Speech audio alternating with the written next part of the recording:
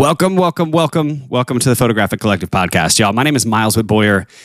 Okay, today's guest. Let's just get right into it, okay? I'm going to introduce you guys today to a guy that has spent the last 3 years living in an RV all over the country.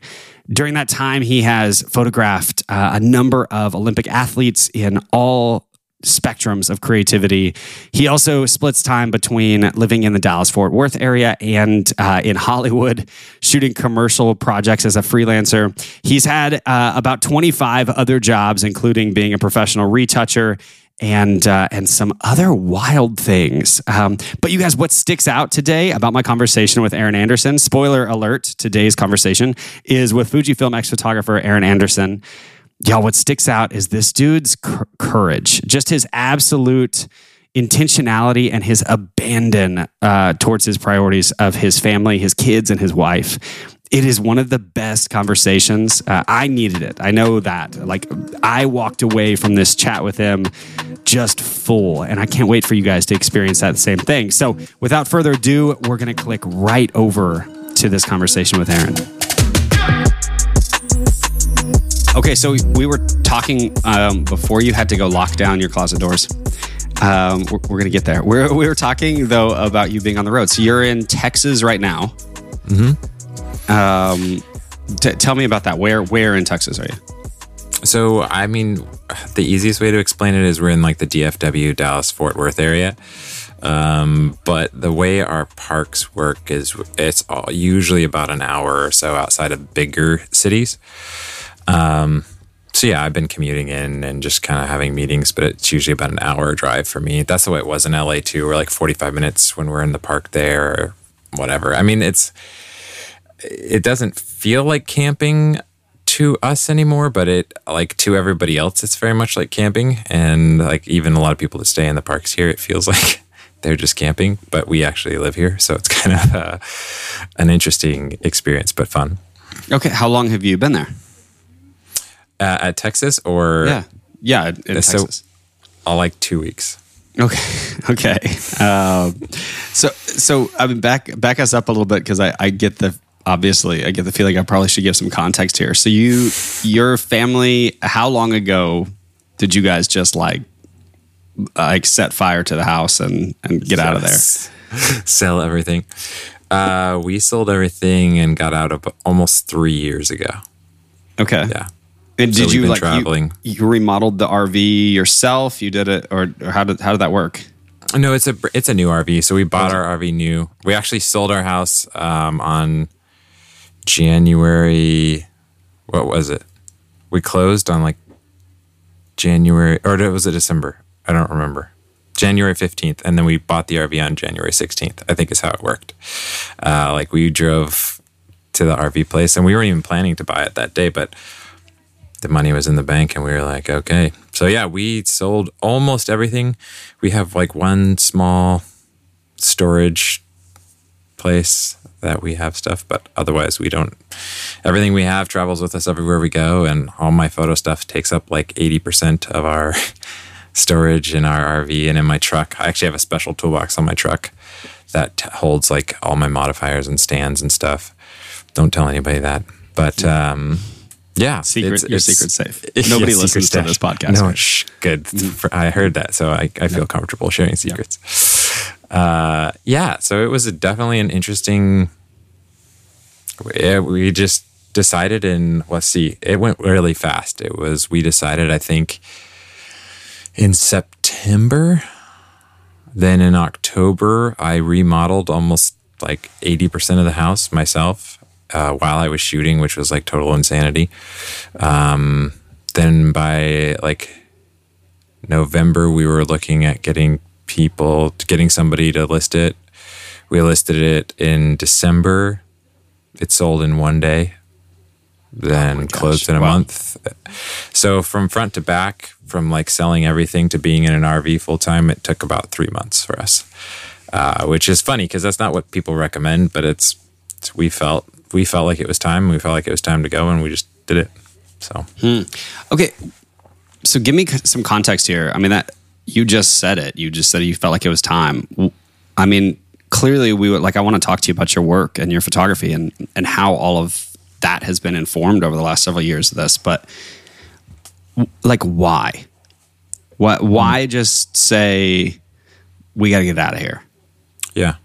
A lot of it had to do with burnout and exhaustion. I mean, I was at that point in my career, I was working probably 100+ hours a week, and had been doing that for months on end. And it was kind of the thing where I just couldn't hang anymore. And so I remember like, it's pretty cool. Like one of the things, and I'll say this on any podcast that I'm on, is like my wife has just been a huge catalyst for support and change. And so when we sit down together, and even here, like we joke, we walk in the RV park all the time and have these conversations. And she realized it was just it was too much, you know, and it was getting to the point where like I couldn't sustain it anymore. And so we made the choice to drop all of my retouching clients, because I was retouching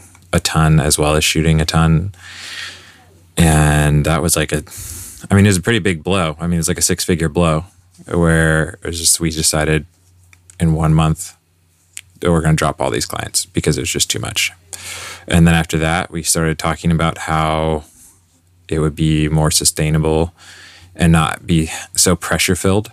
And it was like, well, we could sell our house and we wouldn't have any debt and we wouldn't have any, you know, real strong commitments. And so we did. And really, we went up to Vail, which was awesome, and had like a family getaway where it was just like no phones really, and hang out, and decided, and we talked to the kids about it a little bit. They were pretty young at that point, but you know, we try to include them in our decisions, and we're just like, I think we're going to sell our house. I think we're going to move into an RV. And the kids were like, sure, let's do it. And it was really, looking back, I don't think I could have realized what a perfect age they were at, because they were 2, 4, and 6. But now seeing it, it's like my 2-year-old doesn't actually remember our house. And so now he's almost 5, which is just insane, because he's pretty much grown up in an RV traveling around. And it has, my kids associate, we were just talking about this yesterday. My kids, especially my youngest, associates work with like dads who are not home. Because I work, but I'm here all the time. And when I go on, especially like when we're in LA or whatever, I go on a set, and it's kind of rad because it's like I can go into Hollywood, shoot a 14-hour day, but I'm still home for bedtime.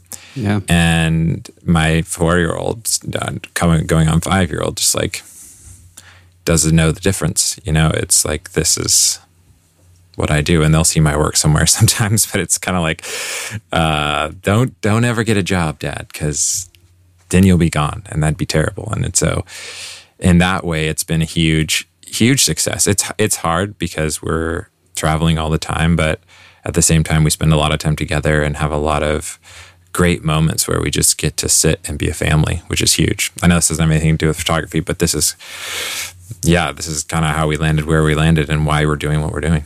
Yeah, I don't think it needs to have anything to do with photography. In fact, actually, I would disagree though. I mean, think of the hot button conversations right now, right? The term, like the key term that came out of 2020 was imposter syndrome, right? Everybody felt like they were faking it. And then we all got back to work, and we all got back to work too hard. And then the key term that came out of 2021 and into 22 was burnout. Yeah. And you know what you've done, from what I can hear, right? What you've done is you've insulated yourself from both of those things. Maybe even after having experienced a little bit, but like you've insulated yourself and said like, no, I'm gonna make my core character value, like my ethos is going to be my family, and home is going to be family, and like, you know, location may change, but your role in that home doesn't change. Dude, talk about something that like the world at large needs to hear from a dad. Yeah, dude, and it's so hard because like this idea of imposter syndrome and overworking and all these different things, it's so real and it doesn't go away. You know, it's not we've tried really hard to set up and set aside family and say this is the most important thing. But it's still, I think for me, there'll be moments when so backing up a little bit, one of the things that we did was we got completely out of debt. And so we don't have anything, there's nothing hanging over me that's like, I remember that just the fear of losing our house, you know, and going through those times in your career when it's like, I don't have enough money. How are we going to do this? And as a freelancer, we're constantly going through that. It's like all of a sudden jobs dry up. We don't have the work that we thought we did. Or, you know, look at a pandemic situation when it was like you had 5 jobs lined up and then all of them went away overnight. And so that has been so freeing. But at the same time, because of the world we live in and all of the different media and all the different things that I'm seeing all the time or talking to people, it's like sometimes I won't have work for a few months and we're okay. But at the same time, you're looking at it and you're like, I'm doing something wrong or I'm failing in some way. And it's really tough. It's the type of thing where, and again, my wife is like a foundation and huge for this, but it's this thing where you're constantly comparing yourself to other people, which like comparison is the thief of joy, right? That saying sticks with me so much. But you look at it and it's like, man, how come I'm not working as much as this person, or how come I'm not? And sometimes it'll take Joy, my wife, just to say like, well, we chose not to do that. And so you have to know that this is going to be, we're going to go through these lulls and these ups and downs. And for her to say, hey, it's okay. And also we're here, and we're like, our family slogan is it's okay. Even if it's not okay, it's still okay. And that's just our way of saying like, hey, it's not always going to be roses. It's not always going to be easy. But we're still together and we're still a family, and that's still the most important thing. And I want to be here with my kids growing up. And it's that delicate balance of like going back through burnout and going back through these times of overworking yourself and all that stuff. Yeah, because our field, especially of freelancers, just lends itself to that, of just like grind yourself into the ground and no one cares. You know, clients don't care about that. It's like, hey, you got to get the work done. And there'll be times like we just did a shoot and we were doing overnights, you know, and it's like coming out of that and going back into just normal life is tough. And so, yeah, it's always this delicate balance. I think the biggest thing that I struggle with is just comparison to other people, of looking at, Joy and I were just having this conversation yesterday where it's just like, I see these people and they're so busy and they have these huge shoots and all this stuff. And I'm like, I don't have anything right now. And the temptation is to look at that and then just throw myself into trying to get more work. The flip side to that coin, and what I've had to really learn, and I'm still learning, I hope that the one thing I want to convey is that this is not something that like, yeah, I sold my house and I am carefree and footloose, and it's like, whatever, I don't care if I don't work. It's like, no, I do care, and it's hard. It's hard for me to see other people work and me not work. But then the thing that can really do, which can really derail me, is if I'm not present with my kids, if I'm not present with my wife, because I'm thinking about, man, I don't have work, or I should be working, or I need this, that will destroy this time that we have. And so it's just this huge, as a dad, as a father, it's just like, man, you want to provide for your kids and you want to make sure, and like, we're okay right now, but it's always that like, oh, in 3 months, what are we going to do? And it's, I heard somebody say, a friend of mine, Tyler, and it's just like so wise, was worry almost exclusively lives in the future. And so we're looking to the future to say like, what's going on? You have this right in front of you. You have this meal and you're looking at this bread that hasn't even been baked. You don't have the ingredients for, but you have this right in front of you. But instead, you worry about how you're going to get everything together for what's coming. And so that's been really, I think that's been the biggest struggle for me, especially this year. And like, we've been really busy and I've had a lot of work, but as soon as I have a lull, I just go straight back into, well, but what if, you know, it's like, oh man, what if another client doesn't call? And this weird irrational fear of like never working again. And I was talking to some other creatives about that, which is really, it's interesting because it seems like we're all going through these ideas, but we're not talking about them very much, which is kind of weird. It's like there's imposter syndrome, yes, but there's also this like irrational fear that grips creatives of like, I'm never working again. It's this extreme, one extreme or the other, right? You're working, you're exhausted, and then the moment you don't get a call, it's like, that's it. My career's over. That's a bummer. I mean, that was like such a good run, and it doesn't make any sense to feel that way, but for some reason it does. So I don't know.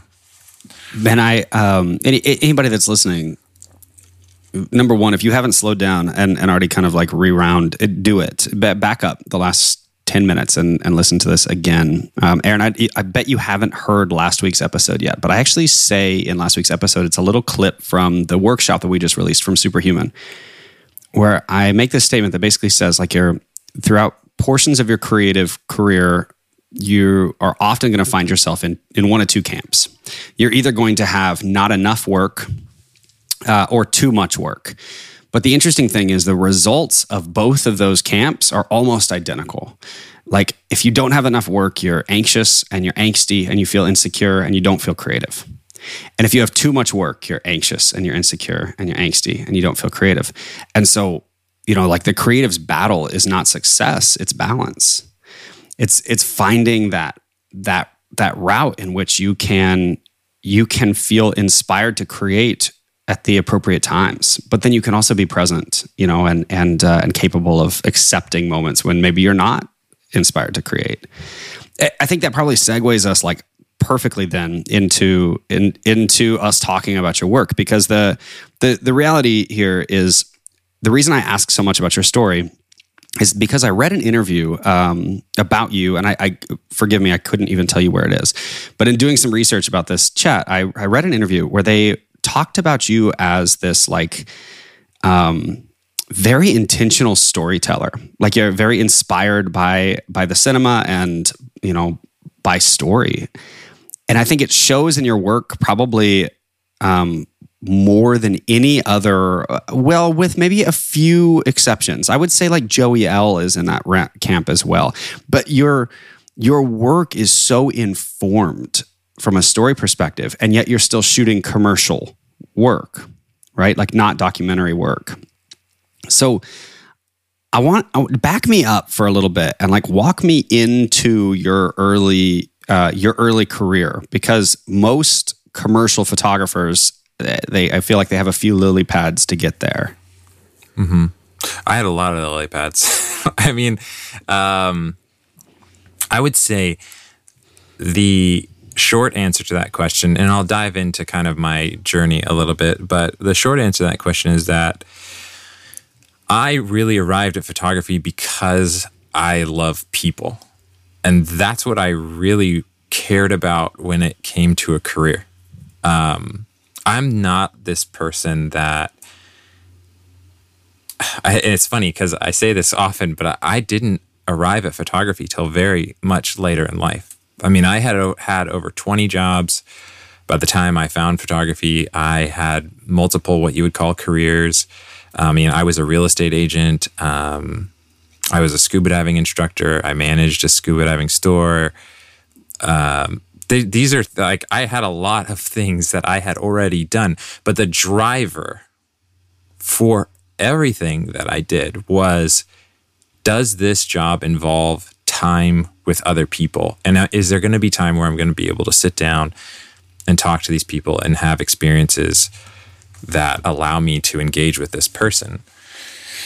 And the answer most of the time was no. I mean, sometimes it was just a job of necessity. And it was like, I remember going all the way back to when I started going to college. I've dropped out of 3 different colleges now.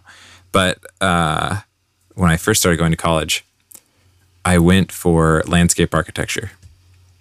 And I was like, the reason why, and I was 18 at the time, the reason why I went into landscape architecture is because in my mind, I thought landscape architecture would be a time where I would sit down with people and we would imagine together what their yard would be like.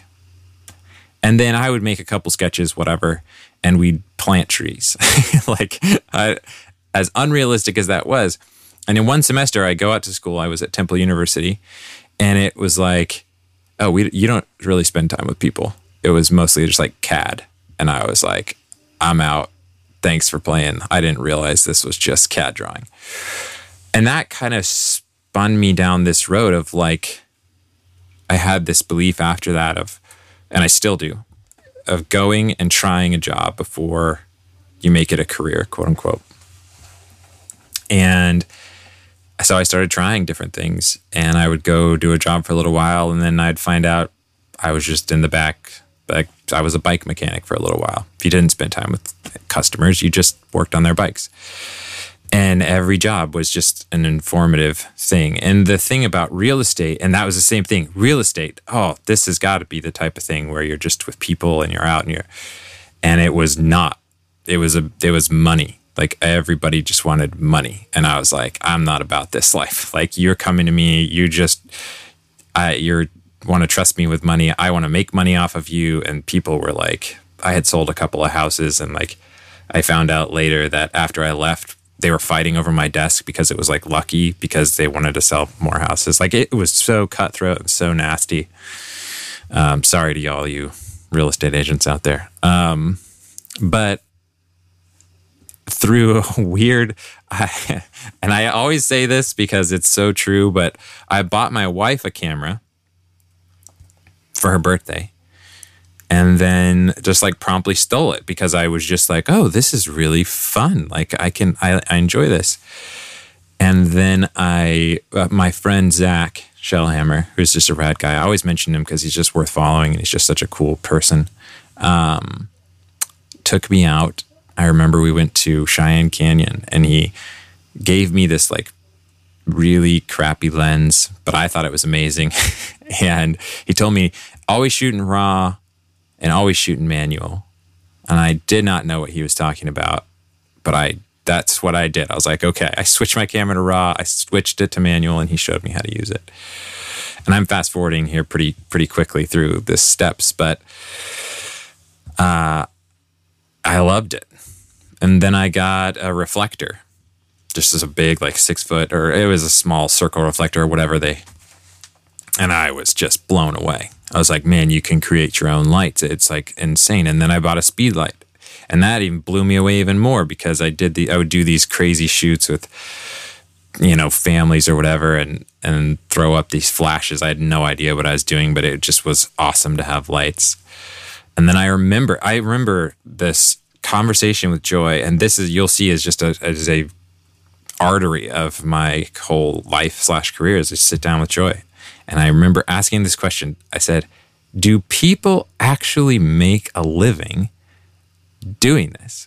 Because it seems unrealistic. Like, I could take this camera and then I can like use lights and take pictures. And for me, it was always this, not an idea of like family portraits or weddings or anything like that. It was always like, I saw Vogue or I saw key art for a movie or whatever and saw these big, bold stories and was like, man, how does a person do something like that? This seems crazy.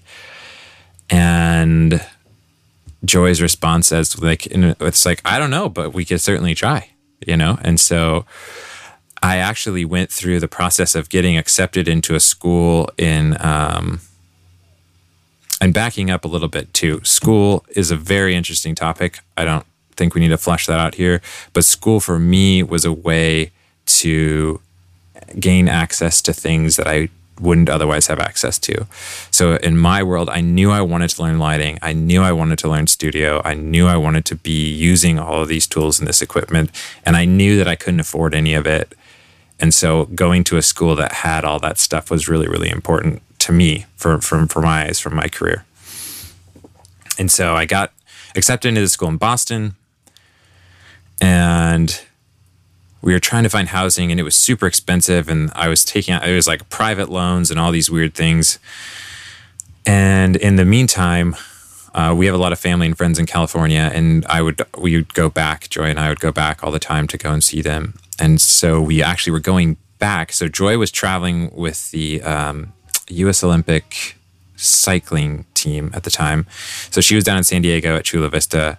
And then I flew into Northern California to kind of hang out with my friend / mentor, and was like, hey, we're just coming to say goodbye. We're moving to Boston, so on and so forth.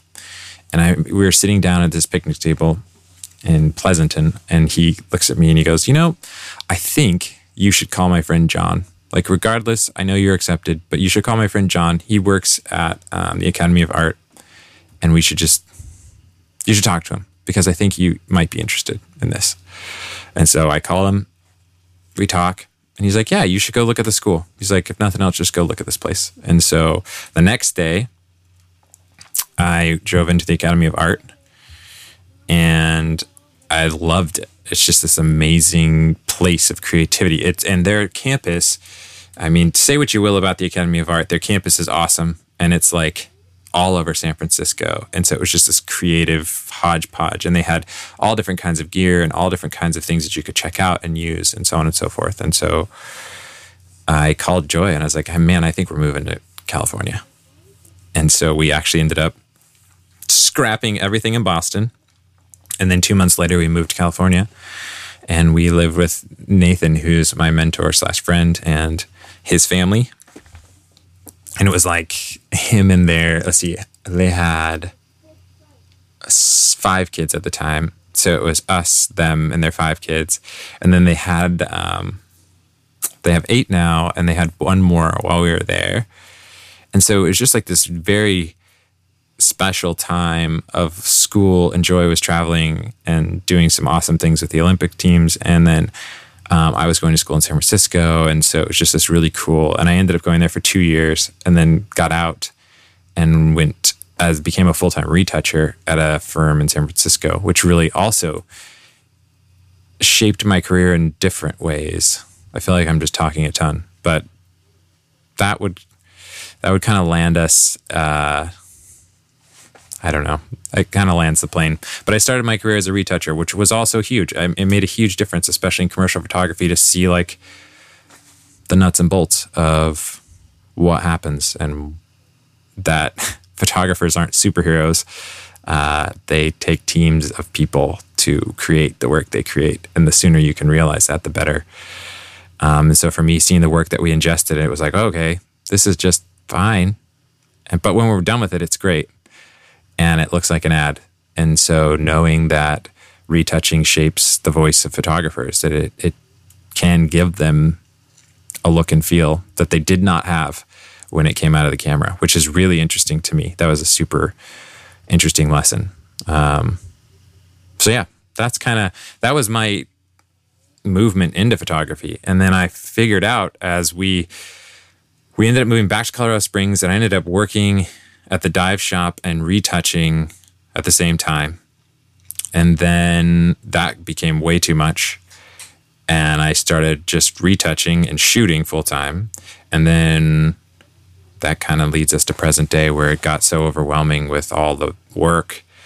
And we were having kids during that time. So we have 3 kids now. And so it's just like, man, okay, all I do is shoot now. And it's awesome. And my work is shaped by retouching, because that's where my path led me. And I wouldn't trade that for the world. I mean, I still, going out of the retouching game, like I still had clients who were schoolmates. And it was like, none of them learned retouching, because it's just kind of a different skill set. And it's not my favorite thing in the world to do, but it certainly gives me a voice, and it allows me to shape my own work, because I see it from front to back, which is not as common, especially in commercial photography. But that's kind of been how I got here. And now realizing what I love about photography is that I get to spend time with people. And that is huge, because I am able to engage with, whether it's just a talent that I met that morning or it's these athletes who I get to tell their stories with them. I sit down and we have coffee and we'll talk for hours. And then we plan the shoot and then we do something together. It's not this thing where they just show up and I randomly take photos that kind of relate to their story. It's like, no, I want to be a part of your story before we move into telling your story. And so, yeah, it's like almost my way of cheating my career to say, like, what I really want to be doing is sitting down with people and having coffee with them. So I'm going to put that in as like a requirement for doing a photo shoot. And then we do a photo shoot together. And now I know more about you and I get to experience this with you and tell your story. And it's an honor to me to say, like, hey, I trust you to tell my story in a way that's going to show the world who I am and their accomplishments and what they're going through, because a lot of it's really hard. And we've done some pretty raw shoots with some athletes. And they typically appreciate this idea of like, hey, I'd like to know your story, not just this weird version of what the world wants to see about you, you know? Hey guys, interrupting this episode really quick because, guys, I have to get ready to go to lunch. And that's just being honest. I'm headed to lunch here in just a few minutes, regardless of what time you're listening to this, with my buddy Steve from Bedford Camera. And it occurs to me that I haven't plugged Bedford's in a while. Bedford Camera is the largest family-owned camera retailer in the country. Y'all, from the very jump of my career, I have purchased every single accessory and camera that I've ever bought has come from Bedford Camera. Y'all, they're good friends of mine. They're remarkably invested in the educational space, as well as just creating a space for our industry where photography can just flourish. So, hey, click over to bedfords.com, use the code MWB. That's MWB for 5% cash back on absolutely everything. Y'all, that's straps, accessories, cameras, lenses, bags, memory cards, hard drives, everything you can imagine, 5% cash back. Yeah, I think it leads us really well. You're interviewing yourself right now, which is fascinating. But I mean that in a great way. I think it speaks to your work. You have a process. You have a creative process. It's fun to watch, Aaron. I mean, I'm serious. I mean, I spend my whole life now, like you, right? I spend my whole life psychoanalyzing people. This is just what we do. By the time the camera comes up, you typically have at least a perspective on what is going to happen next, right? Yeah. But yes. What's remarkable about your work to me is something that you just spoke to. I think I see commercial photographers and freelancers and at all spectrums of talent. But there's something about your work that is remarkably finished. I mean, it is like, it's absolutely, I don't know how else to put it, but to say that it's not just beautifully crafted, it has the garnish on top as well. And every shoot feels individually crafted. Every story feels individually shaped. And yet it all ends up with that same little piece of like parsley on top that's become signature to you. Yeah. So give us some advice, because the majority of the listeners, this is becoming fascinating. We've got a really global. It's really odd. We're like trending in Europe, in like weird countries in Europe. So thanks for listening. But the majority of people that we're chatting, we're hearing from are filmmakers and designers, and then obviously photographers. All of us are striving to find a way to put our story into our work, to inform our work by our story, and to have that little garnish on top. So help us out a little bit there. Like, how is it that you created enough patience to tell your clients' stories and enough discipline to allow yours to be a part of them?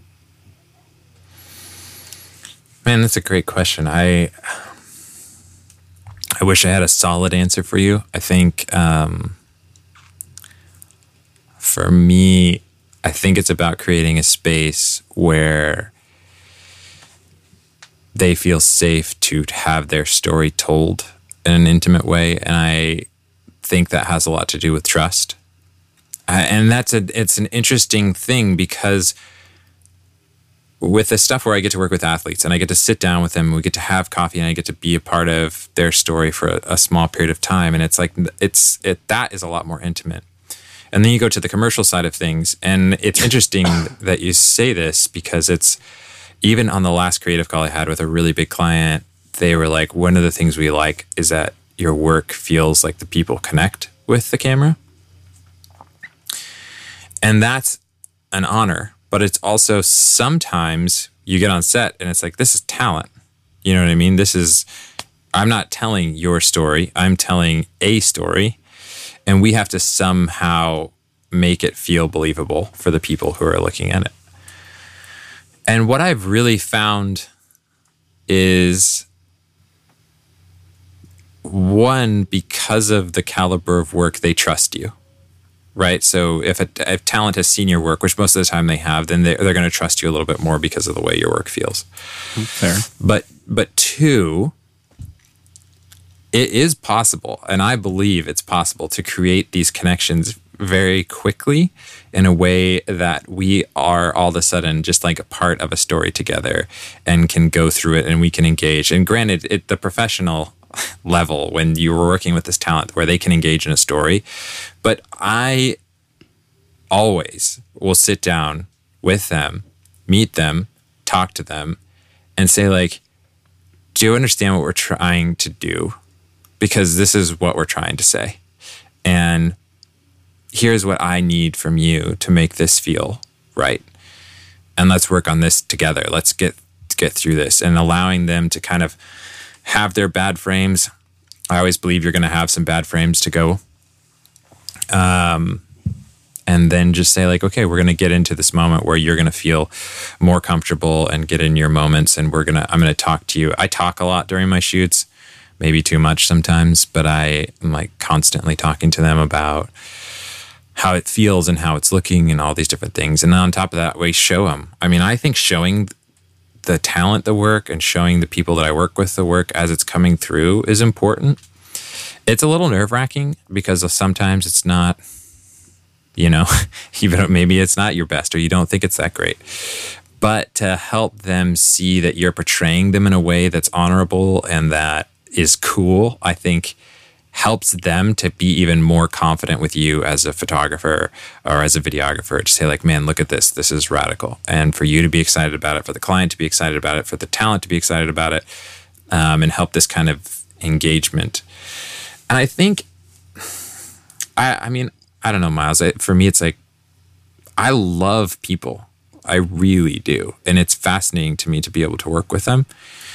And I don't know how to teach you that. I don't know how to teach somebody else that. But when I sit down with a person and I can tell a story and be a part of this thing, it's amazing to me. And I think it's not just, I think this is a good thing to bring up. It's not just about that one person either.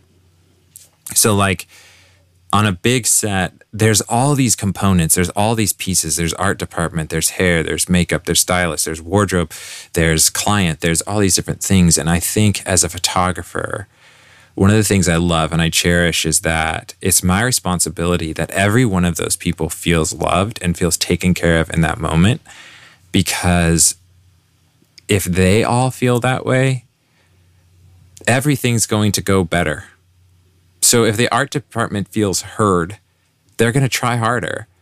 If your hair and makeup feel appreciated, they're going to be willing to come back on set and fix the flyaway.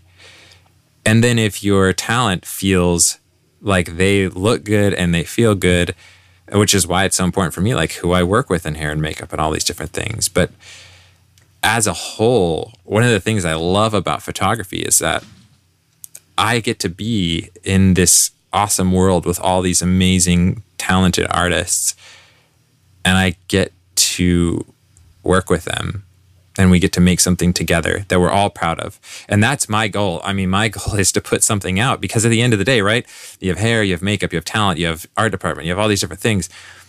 And they're kind of relying on you to put something out that does them justice, to say like, hey, we needed you and we appreciated you doing what you did, because without you, I can't do my job well.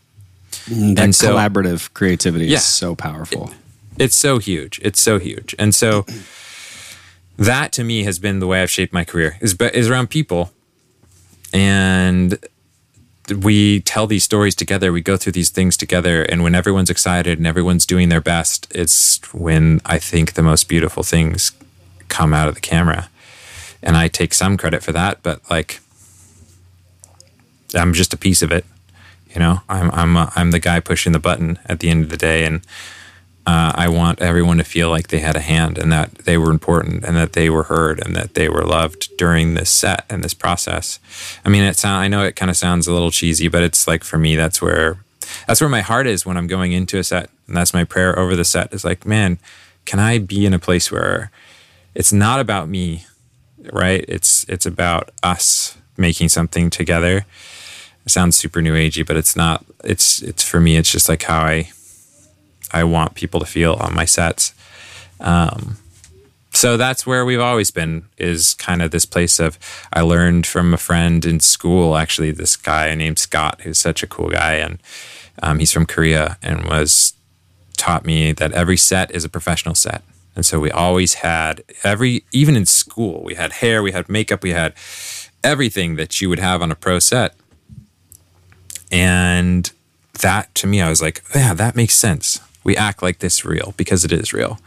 And everybody needs to be appreciated, and everybody needs to feel loved, and like they're seen and heard, and that we're creating not just for me, we're creating for everybody involved.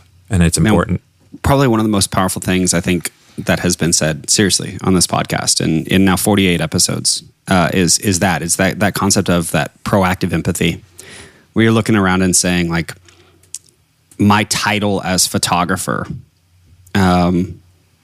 it may, like, your resume may say photographer, but that doesn't limit itself to camera operator, right? Like your role, and subsequently the work that comes through your camera, is completely reliant on the relationships of the people around you, and whether or not they trust you to do, the best job that you can. But then this is where I think people get it so wrong, whether or not you trust them to fill in the gaps for the places that, that you may be, whether you're inadequate in that shoot, or you just don't have the knowledge yet, or listen, this just isn't a strong suit. I mean, and leaning on people like that is such a special thing. I think I'll tell you, the people that are listening right now, I sincerely hope, you guys, that you're slowing down enough to look at yourself from not 10,000 feet, but from 6 inches, and say, like, would I want to work with me? Because Aaron, I mean, dude, everything that you just explained, all I could think through was, I would love to be, I mean, I haven't been a grip on set in I don't know how long, but like, I would love to see that. I'd love to be a lighting tech. I'd love to sit behind a laptop and feel loved by the photographer. Like, I would love to be that makeup artist, or to be that. But then the truth of the matter is, then I'm immediately struck, and I don't have a problem saying this. I spent a lot of my life shooting commercial work. I'm immediately struck by how many sets I have been on, where I have been the guy that has been sitting there, like, so frustrated because hair and makeup is taking, we're 45 minutes past call. Yeah. And like, I hired this light tech because everybody said he was incredible, and yet here I am touching the light stand. Why should I shouldn't even be touching these lights, right? It's amazing how, I'm going to say a statement here that I hope you take as an ultimate compliment. It's amazing how remarkable your work is, and how little credit you take for it. That's a powerful thing. Yeah, and I appreciate that. I mean, and I think one of the things I want to say, like, in these moments, like when I'm receiving compliments from somebody like you, like, it's hard for me to take them. Like, I'm not great at taking compliments, or even like winning things or awards, or, whatever. Like, it's always been a hard thing for me. I don't know why, but it's just something I struggle through. So I do. I mean, I appreciate you saying that, and I appreciate that coming from you. And yeah, it's just, I think because it's about people, and also because photography is just photography at the end of the day, I don't have some weird idea that like I'm saving the world with what I'm doing, you know? And if I walk away from my sets and someone feels belittled or someone feels small because of my behavior or because of who I was, that's not the legacy that I want to leave. I and I was actually talking to Stacy from Fujifilm about this. Is like, I want my kids to be proud of me, and I want that reputation to be not just because I took good pictures, right, but because I cared about the people that I worked with and that I worked for. And I think one of the things that we don't really look at sometimes as photographers is we are actually the leader. So on that set, you are the leader. This is you're in control, quote unquote. You're the quarterback. And it will reflect you. Your set reflects you. And that's really humbling to look around and say, like, what's happening right now is a reflection of me. And so if everyone's tense and people are angry and people are frustrated, and, you know, that's something that I am helping to perpetuate. It's funny you talk about tech, because tech's like, I have this tech and he is just like he's one of my favorite people to have on set, and we laugh. There's been moments when I'm laughing so hard behind the camera that I actually have to like tell him to stop because my camera's shaking, you know? And just knowing that he is just such a cool guy, and I tend to be pretty loyal, and so it's like once I have a team of people that I love to work with, I try to keep them close, because it is hard to find people that you trust so much. And it's like I think I'm less about like, are you the best, or is more as like, are you a cool person to hang around? And I say that a lot about for people who are starting out with clients, is a lot of times by the time you get to the client, if you're showing your portfolio or whatever it is, and they've said yes to a meeting with you, they care less about the work that you're about to show them and more about how you act when you're sitting there with them, because they're going to have to spend a lot of time with you if they end up hiring you. And if you suck, it's important for them to know that. And I think that, 80% of what they're trying to gauge in these meetings is like, do I actually want to be with you, as opposed to, can you do the work? Because it's kind of already solidified at that point to, yeah, you can do the work, but do I actually want to do the work with you is another thing. And so, yeah, I guess that's my thought. I appreciate the compliments, and it's just kind of one of those things where I don't know. I don't feel like I see my work the way that other people do. It's like, I love what I do, and I love taking pictures, and I mean, to even it, like, for me, when you said Joey L, I am like, oh, this guy's like, that's somewhere else, and that's not where I put myself in any way, shape, or form. Because he's somebody that I look up to, and I like the way he tells stories, the ways that he lights, the way that he was willing to take lights somewhere unexpected, and bring a story to people that maybe hasn't been told before. It's just incredible. People like that are incredible to me. And I'm always, when people are asking me to do interviews or whatever, I'm just like, okay, well, sure, I guess I'll do an interview with you. And I think it has some to do with imposter syndrome, and then some to me just to be with like,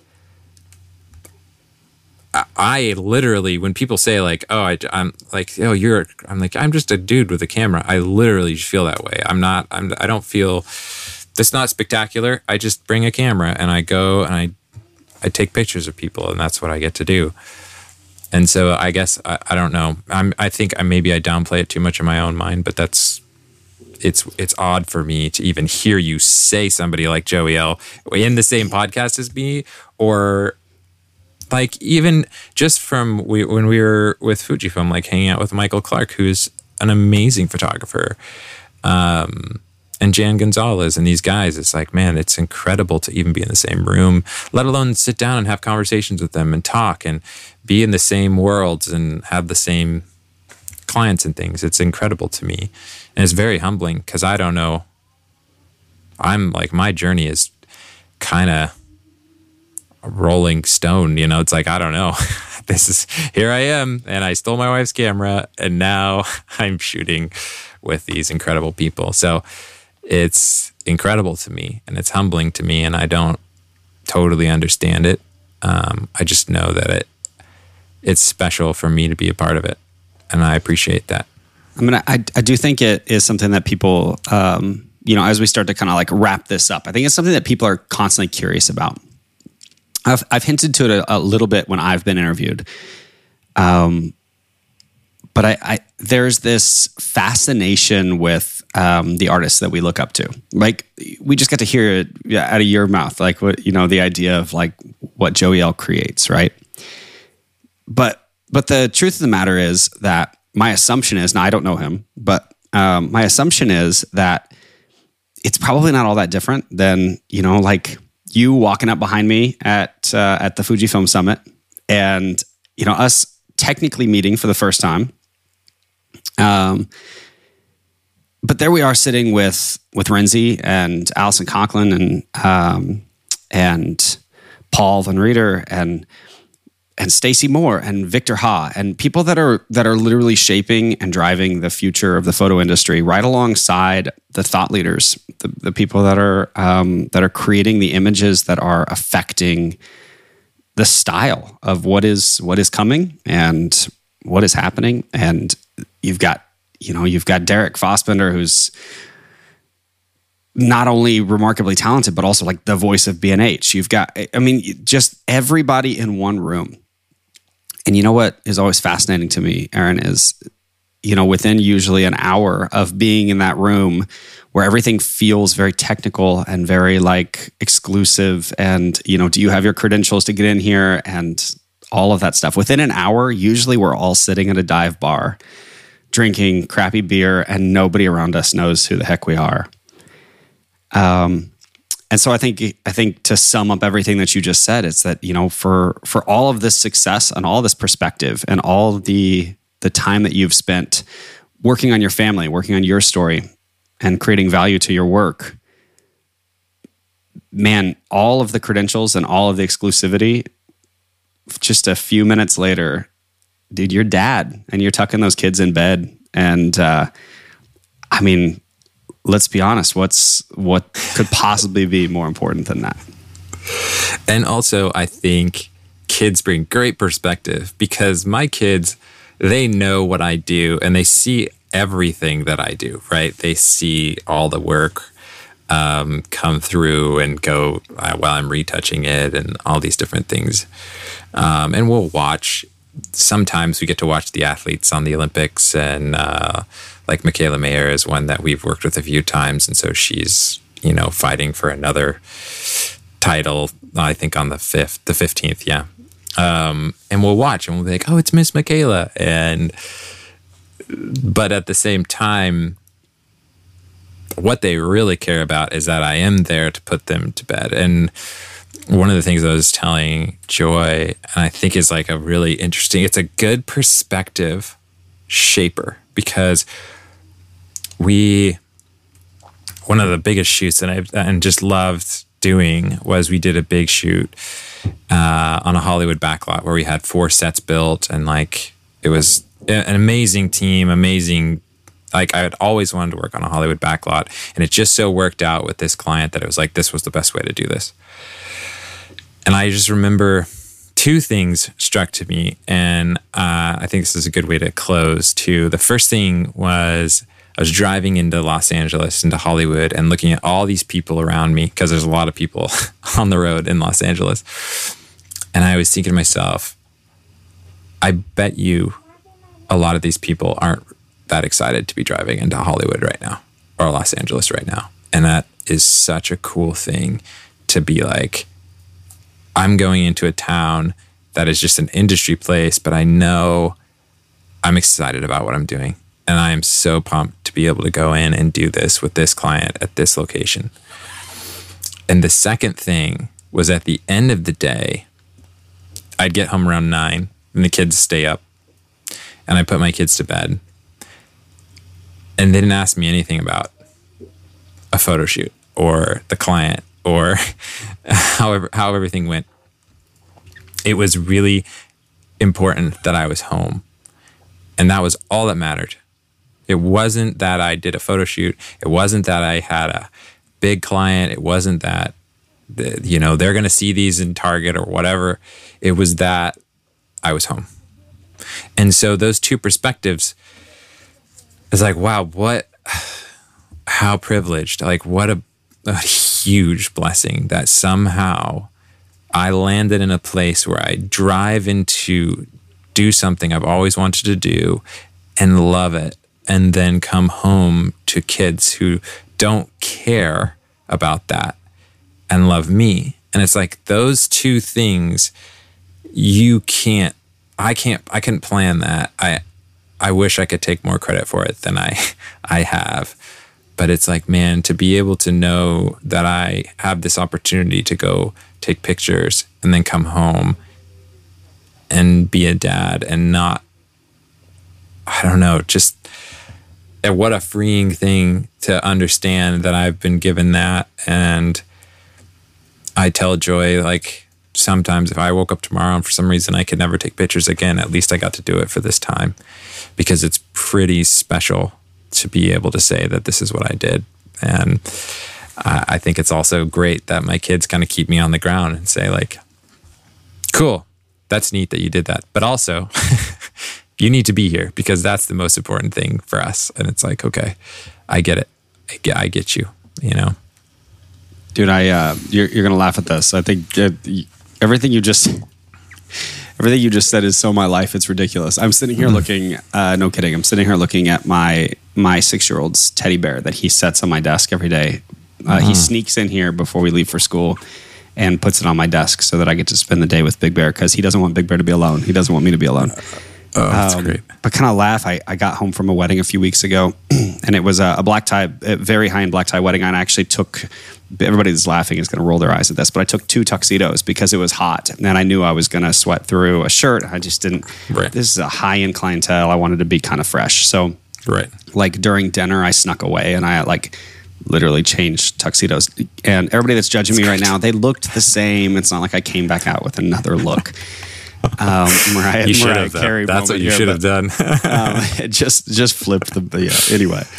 But I got home late, right? I mean, like, I'm a wedding photographer, so I get in. I never make bedtime. You just made me feel really bad about myself. But anyway, so sorry. I get in at like midnight and like pour myself out of the car and drop my gear and climb into bed. And the next morning, we're leaving to go. I think we're headed off to church or something. And my son opens up the back door, and the funniest statement. My 6-year-old opens up the back door, and he is so annoyed at me because he's like, "Dad, your tuxedo's in my high chair again." And I'm like, what life is this? That my 6-year-old has so, like, you, to your point, so little perspective on what I do for a living. Yeah. That all he cares about is that, like, Dad's in the backyard for soccer practice and we get to play, we get to have fun, and like, me and Big Bear spend the day together. And the things that annoy him are when I leave my extra tuxedo in his car seat. Yeah. It's just amazing. Like, to your point, just the level of perspective that having priorities in the right place will give. All right. And that's a wrap, you guys. What an episode. Am I right? I mean, if you are listening right now with just a half grin on your face, you're welcome. Aaron just brought so much wisdom to this conversation, and guys, I'm still just blown away. I can't wait to listen again myself, to be honest. Hey, if you liked this episode or love this podcast or just want to be awesome, can you do me a favor? Can you make sure that you subscribe to us over in the Apple podcast app, and please give us a 5-star review. In fact, every review, no matter how short it is, drives new listeners into our community. It just means the world to me personally. Also, if you haven't checked out our sister podcast, which is called Cutting on Action with Brandon Bucherri, please go do that. It is just an absolutely remarkable conversation for filmmakers, but also just business owners and entrepreneurs, creatives all alike. Lastly, our guest, our rating, our review of the day. I'm going to read one because we've gotten a few in lately that have just meant the world to me. So as I stumble over my words, I'm going to read this review from Alex5180. Alex says, this podcast holds some of the most important conversations had in the photo industry. Beauty, motivation, purpose, intentionality, struggle, and inspiration. In a world of constant fluff, attention-seeking talking heads, trends, and gear reviews, Miles has created something different. The Photographic Collective podcast is a place for intentional, purpose-driven conversations that cut straight to the important things that we can often overlook. You need to listen to this. Alex, dude, I couldn't agree more, but I want to deflect. I'm so grateful that you would put this on me and this review on me, but I want to deflect to our incredible guests and just the community over at the Photographic Collective in our Facebook group, as well as photographic-collective.com. You guys are the reason for the intentionality and the purpose, and I just get to be a part of the catalyst to it all. So thank you so much for listening. Have a great week, and we will see you again next time.